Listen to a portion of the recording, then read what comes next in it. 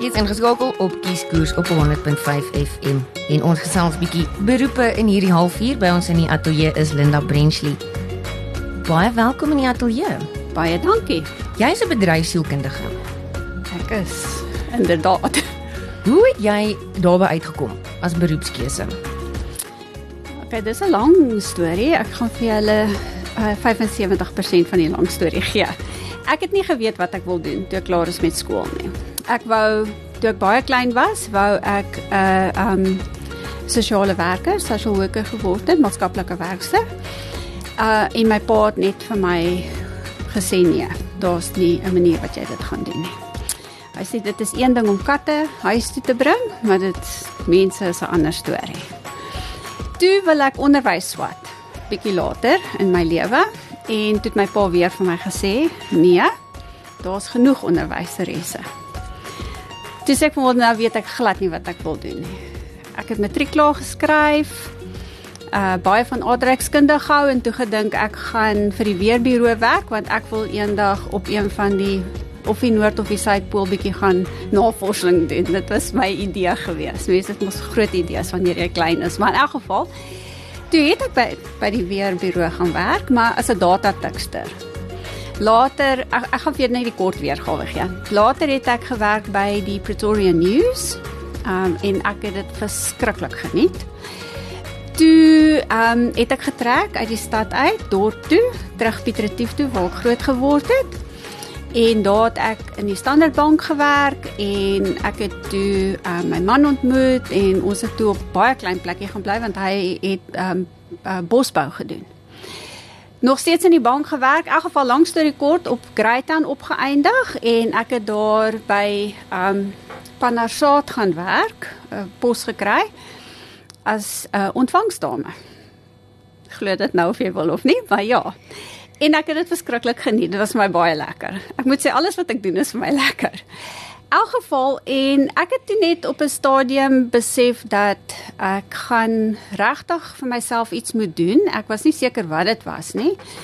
Met my pa gesels, want ek wou nie deur die lewe gegaan het dat ek net niks agter my naam het nie. Ek het net gevoel, dis nie wat ek wil doen nie. Toe sê vir my, maar hoekom swat jy dan nie 'n BCom graad nie? En ek is glad nie eintlik so ingestel nie. Toe het ek aansoek gedoen by Unisa om 'n BCom graad te doen, en hulle sê toe vir my, nee, jy moet eers 'n oorbruggingskursus doen wat ek gedoen het. Toe sê hulle, okay, dis reg, jy is jou oorbruggingskursus deur, jy kan nou begin studeer. In die tussentyd het ek vir ons ek weet nou nie wat dit in Afrikaans is nie, Industrial Relations Manager gaan werk, as sy sekretaresse, en ek het toe nou baie belang gestel in daai aspek. Wage negotiations, disciplinary hearings, dit was vir my baie lekker gewees. Toe het ek by Unisa se nagraadse skool aansoek gedoen om hulle diploma te doen in Industrial Relations. Postgraduate certificate in Industrial Relations, en ek is toe aanvaar en ek het dit gedoen. Baie geniet, klaargemaak, en toe aangegaan met my BCom graad. Maar intussen het die BCom graad 'n klein bietjie verander, dat jy kon spesialiseer. Jy het nou nie net meer 'n BCom gedoen, jy het nou 'n BCom gedoen met 'n spesialiteit in iets. En ek het natuurlik net my vakke gekies wat in die bedryfsielkundige rigting ingegaan het. En my Jy het gekies want dit jou geïnteresseer. Ja, dit was in die veld wat ek gedink het, kyk, jy moet nog steeds rekenkunde doen, né? Wat my tamaletjie vak was. Maar ja, kyk, ek het goed gedoen in my graad, ek baie goed gedoen, behalwe vir die rek. Dit moet ek nou baie eerlik sê. En ek het my eerste poging was 'n groot mislukking gewees. Maar ek het die eksamen klaar geskryf en ingegaan kantoor toe, en my baas vra vir my hoe dit gegaan, toe ek nou my uitslae kry, toe sê ek, nee, dit het goed gegaan. Toe sê hy, regtig? Ek sê vir hom, ja, hy sê, hoeveel het jy gekry? Ek sê vir hom 25%. Hy sê vir my, dan het dit nie goed gegaan nie. Ek sê vir hom, nee, dit het. Ek weet, as ek nog so hard leer, soos wat ek vir daai 25 geleer het, kan ek deurkom. En toe het ek die tweede poging, het ek Deurgekry. 51 gekry, deurgekom. In elk geval, klaar gemaak en toe het ek besluit, ek wil baie graag, nou stel ek belang. Ek het baie goed gedoen, aansoek gedoen vir my honeursgraad, BCom honeurs in bedryfsielkundige, ook deur Unisa, want ek het gewerk, so ek moes deeltyd swat. My honeurs klaar gemaak. Okay, ek en my eerste man is intussen geskei, en ook lang storie kort, was vir baie lank op my eie, honeurs klaar gemaak, en ek het my man met wie ek nou getroud is ontmoet. Toe vra hy vir my, wat wil ek graag doen? Toe sê ek vir my, ek wil graag my meestersgraad doen. Toe sê hy vir my, maar doen aansoek. Kyk of jy jou meestersgraad kan doen. Toe sê ek vir my, okay. Toe het ek aansoek gedoen by Universiteit KwaZulu-Natal, want ons het op daai stadium in Ishawi gebly. Gegaan vir my onderhoud, toe het ek aanvaar, jy kan jou meestersgraad doen. So vir die eerste keer in my lewe was ek 'n voltydse student gewees op 40. Ingery Durban toe, 3 keer 'n week vir lesings, teruggery Ishawi toe, elke dag wanneer ek klaar geswat het. In elk geval, en ja, dit is, dan moet jy jou eksamen skryf, om by die raad, gesondheidsraad, om jou beroep te kan uitoefen as 'n sielkundige. En ja, dit het ek klaar gemaak en dit my internskap gedoen by Ilova in jy gaan dalk nou nie weet waar dit is nie, maar in Dalton, klein plekkie in KwaZulu-Natal. Baie lekker gewerk en dis maar hoe ek 'n bedryfsielkundige geword het. Maar dit is nie, jy het 'n BCom geswat en toe 'n meesters gedoen in sielkunde. So BCom, BCom honeurs, en my meestersgraad was Masters in Social Sciences, Specialization in Industrial Psychology, ja. So, nou wat doen jy? Okay, so bedryfsielkundiges kan baie doen. Ons werk in organisasies, meeste van die tyd, maar nie almal nie.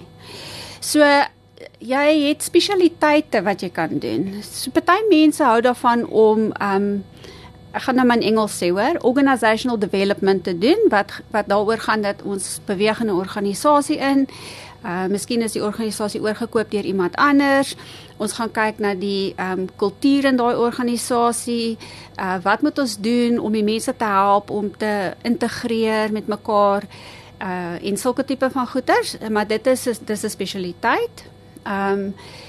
Meeste van ons, sal ek sê, werk maar in die menslike hulpbronne tipe van werk. Daar is ander wat spesialiseer soos in ergonomics. Ergonomics is hoe jy jou stoel sit en jy weet, op daai tipe van goed is baie scientific, so ek het bietjie wetenskaplike kantoorinrigting, ja. Maar 'n goeie veld, en ek dink daar's te min mense wat dit doen. Dit was my verskriklik interessant geweest, maar ek dink mense is bietjie beperk in terme van jou opsies. Jy sal in 'n groot stad moet bly of by 'n groot maatskappy moet werk om so iets te doen. Okay, so en dan doen ons goed so psigometriese toetse vir aanstellings. As jy iemand wil aanstel in 'n maatskappy, gaan die persoon inpas, het hulle wat jy nodig het. As jy byvoorbeeld opleiding wil doen, is hierdie persoon 'n goeie kandidaat vir opleiding, gaan hulle dit reg kry, wat is hulle kapasiteit om meer inligting in te neem. So ons doen baie psigometriese toetse. En jy is besonder passievol oor beroepsvoorligting. Ek is, want ek het nie geweet wat op die aarde ek wil doen nie. En ek sê baie keer vir baie mense wat voor my deurkom en sê ek weet nie wat om met my kind te doen nie, dan sê ek verstaan heeltemal, maar ek wil net vir jou sê, as jou kind nie sy beroep kry nie, gaan sy beroep hom kry of haar kry. Word jy eers op 40 'n voltydse student. 40 'n voltydse student. Ek weet baie ouers, en ek dink as my ouers nog geleef het en hierna geluister het, sou hulle saamgestem het, hou nie baie van daai idee nie. Want 'n mens wil hê jou kind moet iets doen en suksesvol wees. Maar ek dink ons kyk na sukses bietjie anders vandag. Suksesvol is nie meer dat jy vir 25 jaar of 30 jaar in dieselfde organisasie is, of dat jy klaar maak waar jy was nie. Goed verander. Daai ou idee van 'n beroep is lewenslank wat jy doen, is nie meer daar nie. En ek het al met baie mense gepraat wat begin om te studeer vir een beroep en later in hulle lewe, baie later in hulle lewe, iets anders gaan doen en net so tevrede is daarmee. So hulle het 'n korter tyd om miskien 'n pensioenfonds bymekaar te maak op daai ouderdom. En dit is ook iets waaroor 'n mens bekommerd gaan wees. Maar nee, ek dink 'n mens moet bietjie anders kyk na jou beroepe. Daar's baie beroepe vandag wat daar nie was toe ons begin werk het en ek dink net so is daar jy weet baie beroepe wat ons gehad het wat glad nie meer daar is nie. Ek meen daar's baie goed. As jy vandag vir iemand vra of hulle kan onthou van 'n faxmasjien of 'n dot matrix printer of enige so iets, weet baie mense nie waarvan jy praat nie. En ek dink die beroepe wat nog uitgedink gaan word in die volgende 10 jaar. Tot stand gaan kom. Ja, en dit is ook nogal opwindend. Elke nou en dan kry 'n mens 'n bietjie inligting oor careers of the future en baie van hulle gaan oor ons omgewing. Een van die ook 'n interessante, dit is nou nie 'n veld waarin jy spesifiek kan registreer nie, is environmental psychology. En op een van ons konferensies het ek gaan luister na iemand wat environmental psychologist was. En hulle het spesifiek gepraat oor die navorsing wat hulle gedoen het. En toevallig ook, ek weet ek gaan nou 'n bietjie van topic af, maar dat mense wat hulle self in die spieël sien, gooi nie papier op die grond nie, want hulle sien wat hulle doen.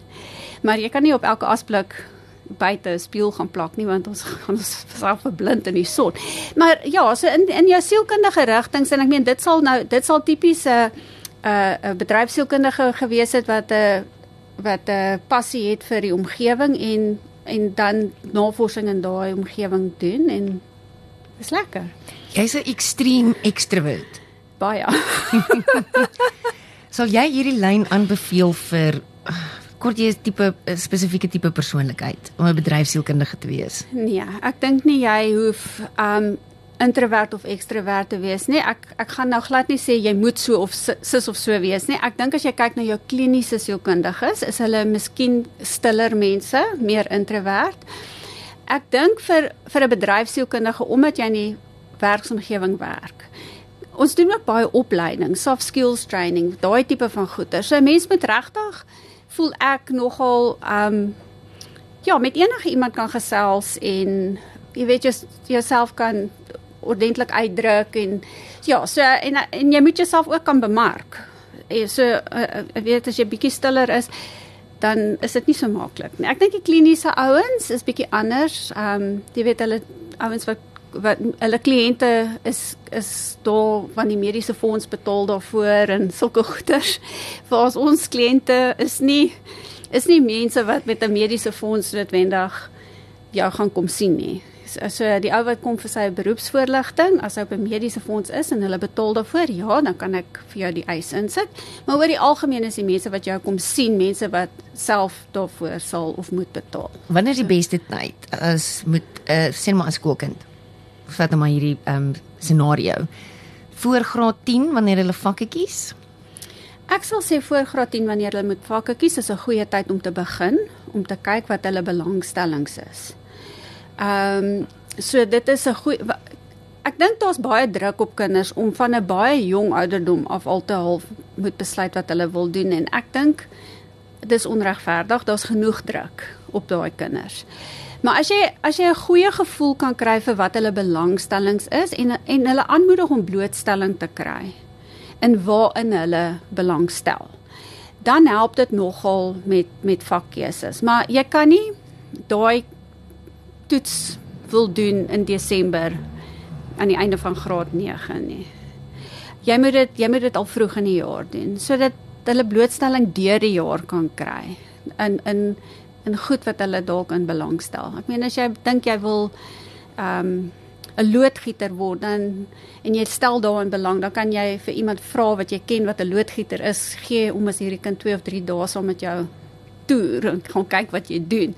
So en ek dink baie mense wat al daai blootstelling gekry het, sal vir jou sê, joh, nee, ek het gaan kyk wat doen 'n aktuaris byvoorbeeld en dit is nie wat ek wil doen nie. Of ek het ook al 'n student gehad wat by my kom sit het, toe sê sy nee, sy dink nie dis wat sy wil doen nie. Bedryfsielkundige sy wil dit nie doen nie. nie. Maar een van die goed wat ons ook doen, skus wat ek doen nogal baie daarvan, is regsmediese werk. So regsmediese werk is as iemand in 'n motorongeluk was, nie net 'n motorongeluk nie, daar's baie ander goed ook, skei sake, motorongelukke, mediese nalatigheid, wrongful shooting, wat ook al. En hulle het daar's 'n impak op hulle vermoë om inkomste te verdien of dalk nie. Stel die prokureurs baie keer 'n bedryfsielkundige aan om daai evaluasie te doen. Kan die persoon nog doen wat hulle gedoen het? Gaan hulle so effektief wees soos voorheen? Ja of nee? So gewoonlik is daar ander wat ons expert reports noem, ander experts wat die persoon sal sien, soos 'n orthopedic surgeon, neurosurgeon, daai tipe van ouens. Maar julle is een van die. Ons is die laaste ou. Aha. Ons is die laaste kenner wat aangestel word, want ons met al die ander verslae aan mekaar sit en dan 'n voorstel maak. Ja, hierdie persoon kan aangaan, sy inkomste gaan nie ingekort wees nie, hy kan werk tot hy 65 of 70 of wat ook al is, of ja, hierdie persoon gaan dit nie reg kry nie, hy gaan net werk tot 60 of wat ook al. So ja, ons werk nogal baie met ander kenners, en dit is 'n groot deel van die werk wat ek doen. Dit en beroepsvoorligting en dan in maatskappye opleiding en dan one-on-one coaching. Ek doen baie daarvan vir mense. So ja, dis wat ek doen. Ons gesels met Linda Brenchley het ons kom vertel, wat doen 'n bedryfsielkundige as jy nie geweet het nie? Nou weet jy.